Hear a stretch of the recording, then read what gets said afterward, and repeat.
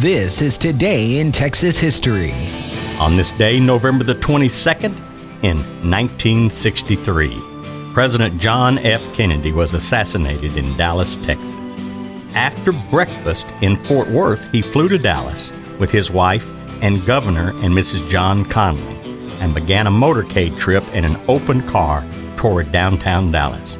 As the car passed through Dealey Plaza, several shots rang out. Both Kennedy and Connally were hit. Kennedy died at 1 p.m. in Parkland Hospital.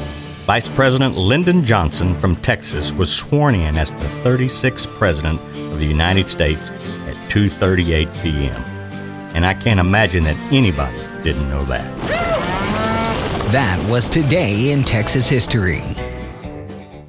Lucky Land Casino, asking people, what's the weirdest place you've gotten lucky? Lucky? In line at the deli, I guess? Aha, in my dentist's office.